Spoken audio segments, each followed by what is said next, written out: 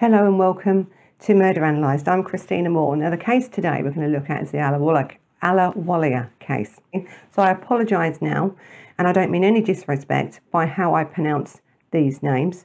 It's this London accent that often gets in the way of things like that. But, so I apologise for that from the outset. So anyway, let's now talk about this Ahluwalia case. And this is a case from 1989, and it's another United Kingdom case, UK case of murder. So I think with this case, I'm going to have to say at the outset, really, this case is controversial. Even when I trained in law, this case was there.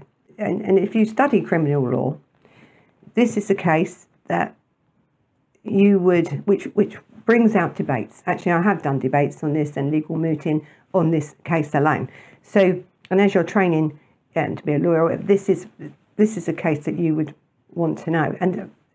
And you will, as we go through this case, you will see this case and you will make up your own decision, because I'm not going to give my opinion on this case. I'm going to tell you the facts of this case and what happened with the case, and I'm going to leave it up to you.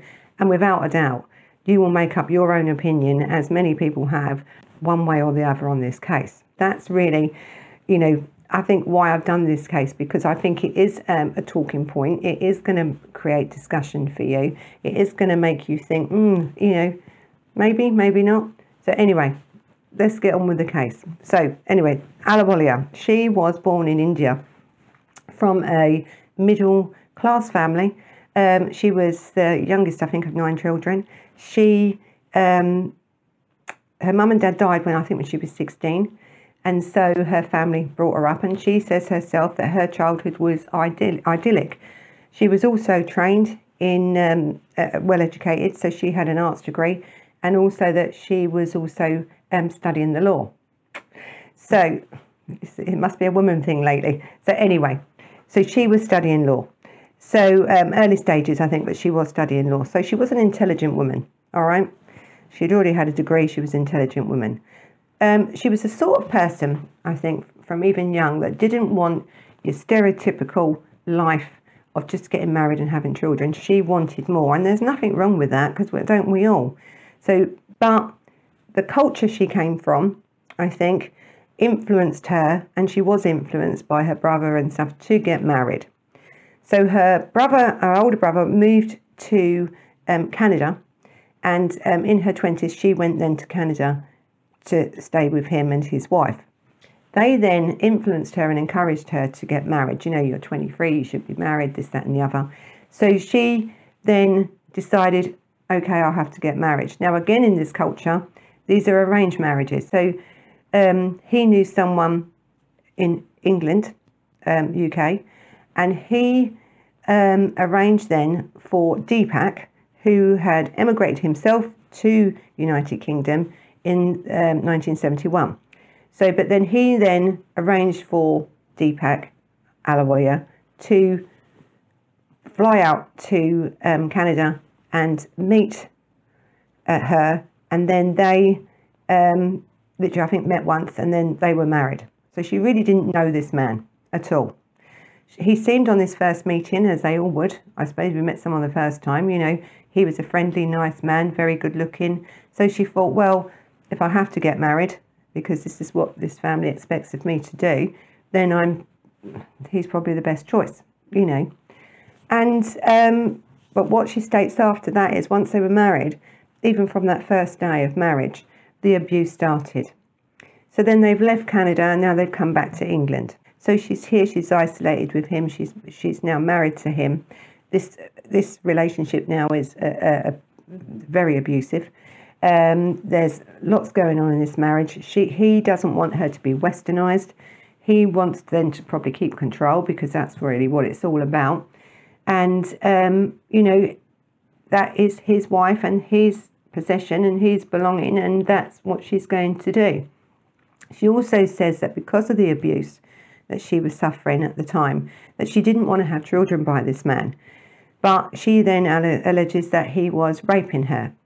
So let's now just talk about, this is 1989, and the laws in England didn't change until 1991 on where a man, it was a crime for a husband to rape his own wife. So she couldn't have gone to the police, really, about the rape and this, because really he couldn't have been charged with anything, because under the law at that time, in 1989, he was entitled to rape his wife under the law. Because I think we need to look at, I suppose, the marriage, really, because when you marry someone under English law at that time, you say love, honour and obey as part of your vows, don't you? So what is a marriage? A marriage is a contract, really, or a form of contract. And so that's a very old law, and until 1991 that wasn't changed, okay? Thank God it was. And also the obey part of the marriage ceremony was removed from that, because you no longer have to say it. You can say it if you want to, but it's not a legal requirement for then you to be married.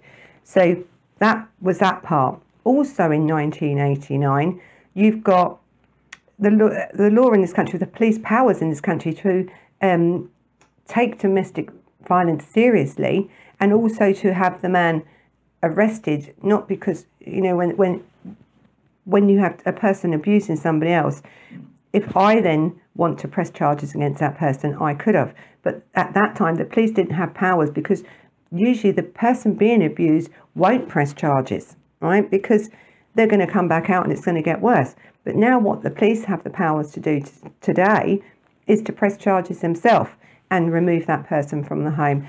That wasn't happening in 1989. Also, you've got to think with Ahluwalia that she was in this country, didn't speak greatest of English. She was kept away, I suppose, from Western society, and so found it difficult, even though she did, and give her that, she did go to the doctors. She had broken noses, broken tooth, broken fingers, punch mark bruises. She did have that, and she did get restraining orders against him, and that to stop this happening. So she did try. She also ran off, and he would follow her and bring her back, and then the beatings would get worse. So this was evidence there to support her claims of battered wife syndrome, I suppose we should call it, because that's really what it is called.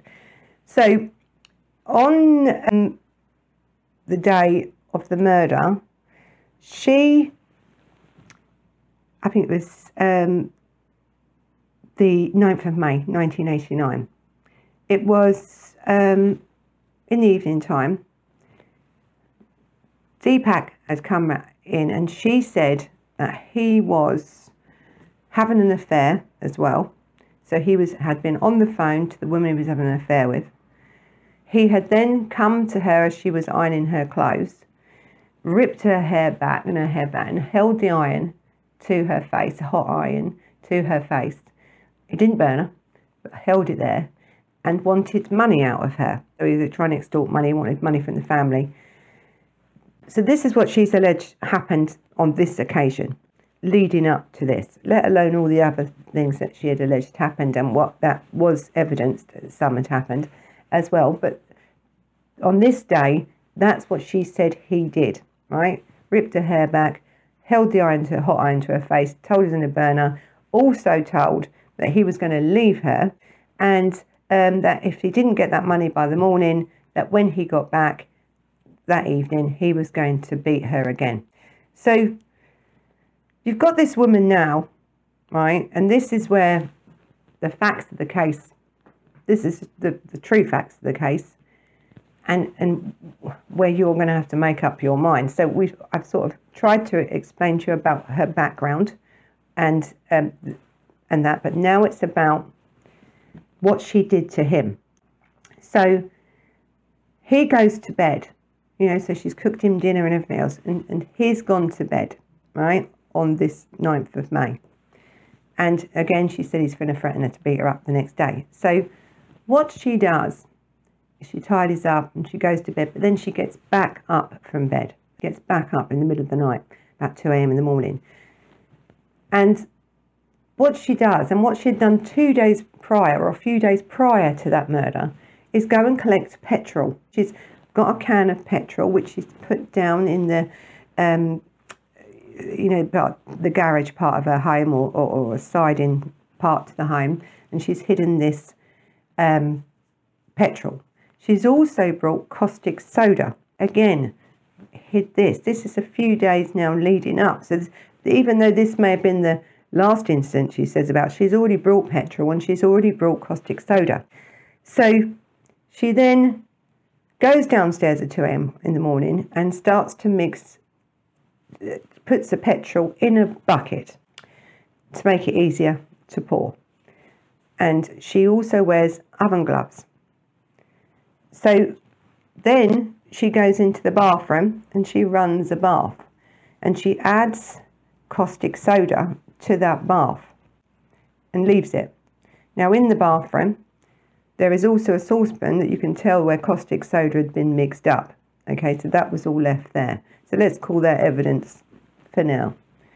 So then what she does is she takes the candle, she lights the candle, she's carrying up the stairs now the bucket of petrol and the lit candle in oven gloves, right? Because she doesn't want to get burnt herself.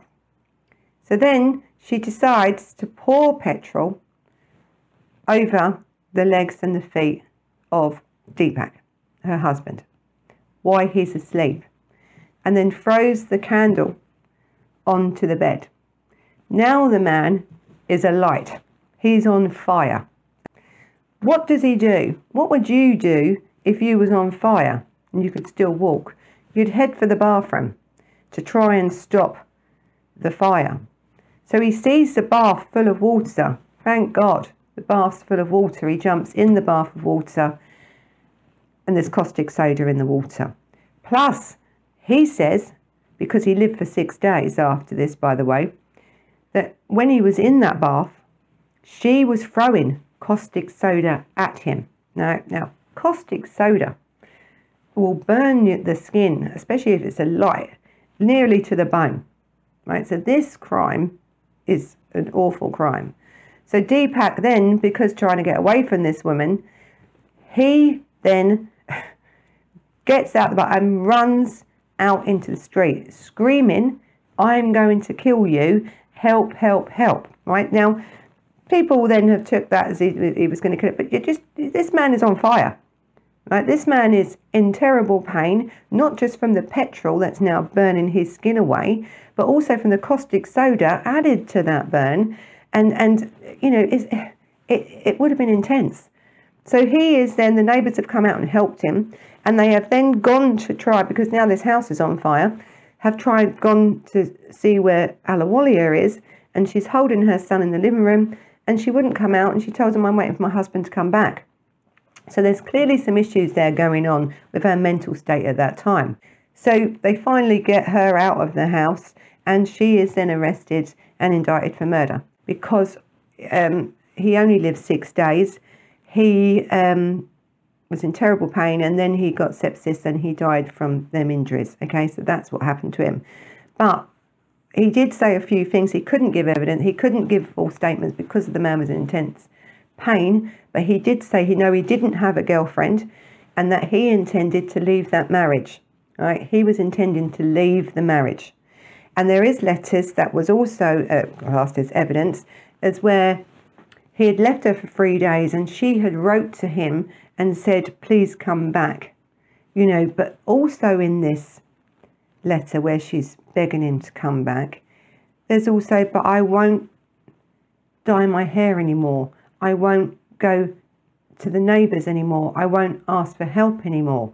So it's conflicting really, because you've got an evidence that proves he'd left her, right? But then you've got a letter that says she wanted him back. But when we look at battered woman syndrome, okay, and that's what it is, and when you look at the effects on the mind of being abused for 10 years or more, you know, she was relying on this man, even though this marriage was abusive and terrible, she was relying on this man. So when he was going to leave her, she reacted like anyone else would when you're going to be left, you know, and this reliance on this, it does affect people. So it's not a straight out case, this one, I think, of just she was lying or she'd done this. You know, it's a point where you've got to look at how domestic violence, how abuse, how the humiliation and the beating over all these years affected her mentally. So now let's go on to the trial, because she has been indicted for murder, and she went to trial, and her legal team put up the defence of provocation. All right. So provocation is it's you were provoked to do that. You know, it's usually an instantaneous loss. Okay, you've lost control, and so you've and I think the Camplin case is probably one of the most known cases for this, because it was about a boy that was cooking and he was continually being raped, and this man was then coming to rape him again and come up behind him, and he picked up the saucepan and he hit him over the head, and he died, right? So that's an instantaneous loss. It's where you're in the fear of that happening again now, right? So that's provocation. And then you have these characteristics that go with that. So the characteristics under Camplin, the boy that was being raped and then killed the man because he was just literally coming up behind him to do it again, was that would a reasonable person in the same situation do the same thing? And so I think with her legal team, they relied on that. They didn't really look into, and she says this herself, they didn't really look into her mental health state at the time, even though she was under mental health and she was known to have had deep depression and lots going on, and there was doctor's fault, but they never followed that up. So they just went on this partial defence as for this murder as that. Now, the jury then have been advised by the judge to about provocation and also about the characteristics of that. And I think he did what he had to do in that case, because that's what it was. Now, the prosecution, given that, if I was prosecuting this case and you saw this evidence coming in, so let's look at what the prosecution thought. Okay, they thought, we've got a woman that's educated, she's got a degree in the arts, and she's also trained at some point in some law, maybe not all law, but some law. So she had some understanding of the law. She had lived in England for 10 years, and she worked full time. So she had, she was in an environment where she could understand and could do things and could have done something else. And she had tried, so give her that. But with the prosecution, not only that, it's when you have then, it looked like premeditated, because she had got the petrol and the caustic soda a couple of days before. So that's what their case was. And also is when you are looking at where you've been provoked, so you've got provocation, it's got to be instantaneous, right? So the instantaneous loss of control has got to be then. This man went to bed. She went to bed. Then she got up and decided to mix up petrol and use a caustic soda and whatever else she did to this man. But the time span, they said, to be classed as a defence of provocation, she had a cooling off time. The time between him being the last incident and her being murdered was too much time. She could have cooled down. Now, under provocation, that's why that defence didn't work. The jury then came back with a guilty verdict of murder. He was sentenced to murder, and I think that was in the November. So she went to prison in November. So she was 36 at the time when she went to prison. So now what she does when she's in prison is she learns better English. She writes a book about her case, about her life, and also then there is a a film made later on about this. It's called Provoked. And so she's sitting in prison, she's done this, and then she starts to think she wasn't happy with how the court had treated her. She didn't think that they had took the cultural side of her marriage into consideration. So when we look at Camplin and stuff, could they relate to her as that? Because it wasn't really explained, and that was down really to her legal team. But also in this court, at her trial, she didn't give evidence in defence of herself. She didn't want to. So now there's usually a few reasons why you wouldn't give evidence, in your own trial, to protect yourself, to prove what you were doing. One is because sometimes as the defence team wouldn't want you to incriminate yourself, so they wouldn't put you on there. The other is you could say no, which she did. She said no because she said that because all this abuse and everything was going to come out in court, but even though that's your defence, she was embarrassed about her family, knowing what had gone on, what she had suffered over these years, the rapes and that. And she would have, without doubt, have been cross-examined by that prosecution. And if you're not speaking great English and you're not confident and you've been abused all these years by a man, the prosecutor can rip you to pieces. Okay, so I can understand from her point of view, but I think, you're fighting now for your liberty. Your whole case is about what this man did to you. The only person that can explain to a jury and make that jury understand what's happened to you is you. No matter what language you do it in. They want to see emotion. They want to see what this man has done to you. She didn't give them that opportunity. So really, from the prosecution's point of view, it was a good case, really. It was a clear-cut case. So anyway, she'd gone to prison and everything, and she decided to appeal in 1991, all right, because of these reasons she didn't feel. And then it was a group, I think the Southall Black Community Group, that actually assisted her with her appeal. And they were very good. They worked with minority groups, and they felt that there was some way that they could appeal this case. So there was 3 grounds put in for appeal. The first ground was where the judge, yes, he did speak about and he did advise the jury on provocation, and they tried to say that he didn't do it right or he didn't do it to its fullest. That was wrong. He did. And the other part was about the characteristics, that when the judge advised on characteristics, he sort of like shut it down to just being that. He didn't bring in the cultural bits and everything else, and that was also proven that that wasn't correct either. And so the judge then had done nothing wrong. But what they did give the appeal on the third ground was that where her legal team could clearly see, and you could clearly see by the actions, I think, and you could clearly see by her mental state at the time, that they didn't really follow up. They didn't look into her mental health state. They didn't seek to find the evidence. They are her team. They are working as a defence team to get you off and to do whatever they can to help you in giving you a defence or giving some mitigating circumstances and why that offence should be, that charge of murder should be dropped down to manslaughter or whatever else. And they didn't actually tell her about diminished responsibility. So there was a lot of issues there that I think was missed. So the appeal then went through, and I think the appeal, the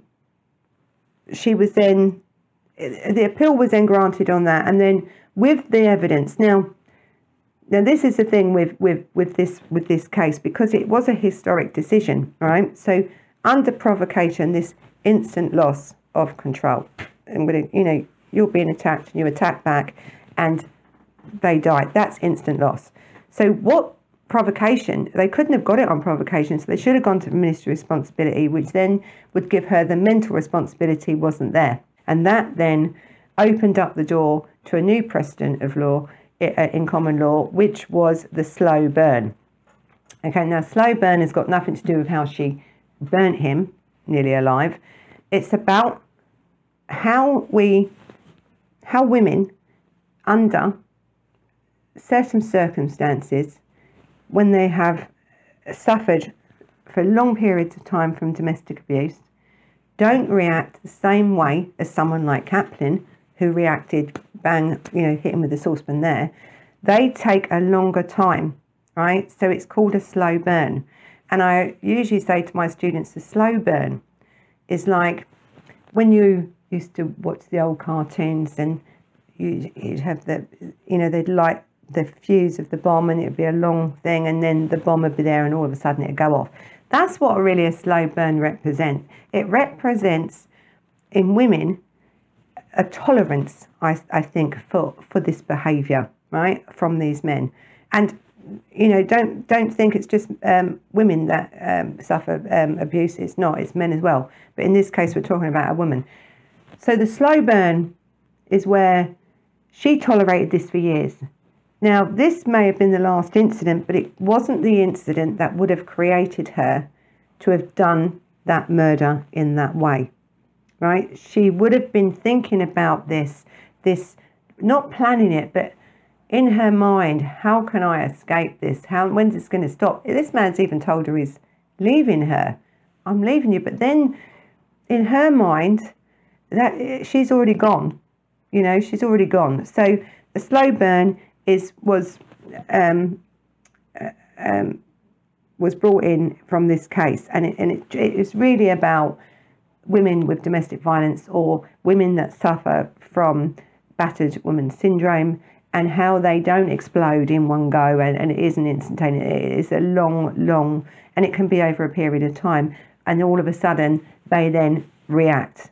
And so that was how she won her appeal on that. But it is clear, and it should be noted, that in this case, in this appeal, you can't go to court and be charged with murder and then put up a defence. And if that defence doesn't work, then to go and move and try again on a different defence. That is not what this is about. That would never happen. And this is such a historic case because, in a way, I suppose it did happen. They allowed evidence in again, but only because of her team didn't use that evidence, which could have made a difference to the outcome of that trial.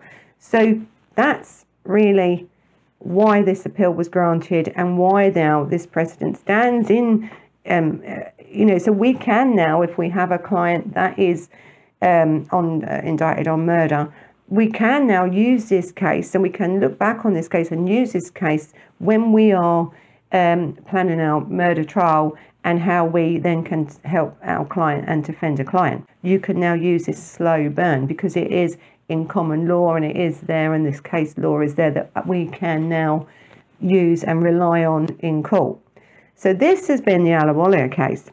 So this little, take a little overview of the facts. So she murdered her husband by buying petrol 2 days before, buying caustic soda a couple of days before, hiding them, cooking him dinner on that day.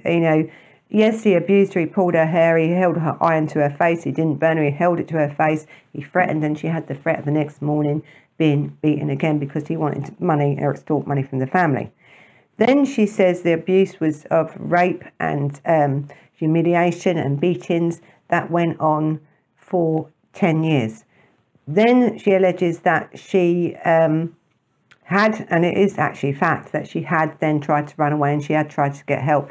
That didn't work. So that's that part of it. Then it was the way she murdered. And I think the last thing I think that is not helping her case in that way, it is, and why this causes so much controversy, is because she had some legal training. And she had written to his mother and said that she wanted him to burn in a fiery bath, to cause him the same pain and anguish and hurt that he'd caused her over these years. So mentally, you could say diminished responsibility. Anyway, so this has been the case of Ahluwalia, right? 1989. I'm actually going to leave the citation case there for you and the Camplin case if you're interested in looking further at the legal side of this. Now, so as I said in the beginning, this case causes debates. You could go out and you could mention this case and you're going to have so many different opinions on this case because of the mixture of evidence, right? But as we have come forward in time and we now know more about domestic violence, we know now more about the brain and how the brain copes with that sort of trauma, and it is trauma. You know, if this case come up today, I don't know which way would it go. We've got better defences now, but we don't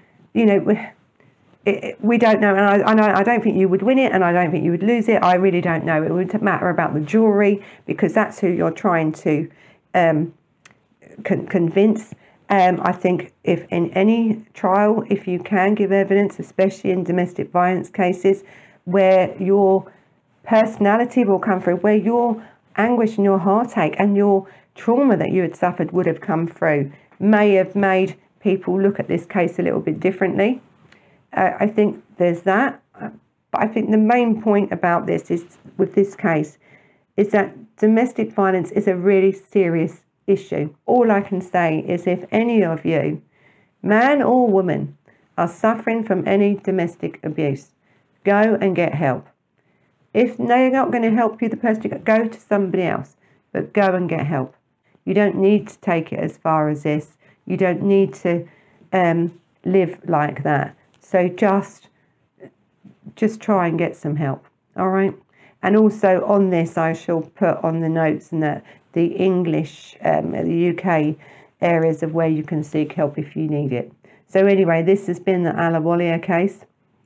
It is a bit of a disturbing case, I think, with how he died, but it's a legal case, really. So for any of you budding lawyers out there, or ones of you training in law, or you're really interested in law, these cases and the citations for the cases that I'm going to put in the notes will help you with that.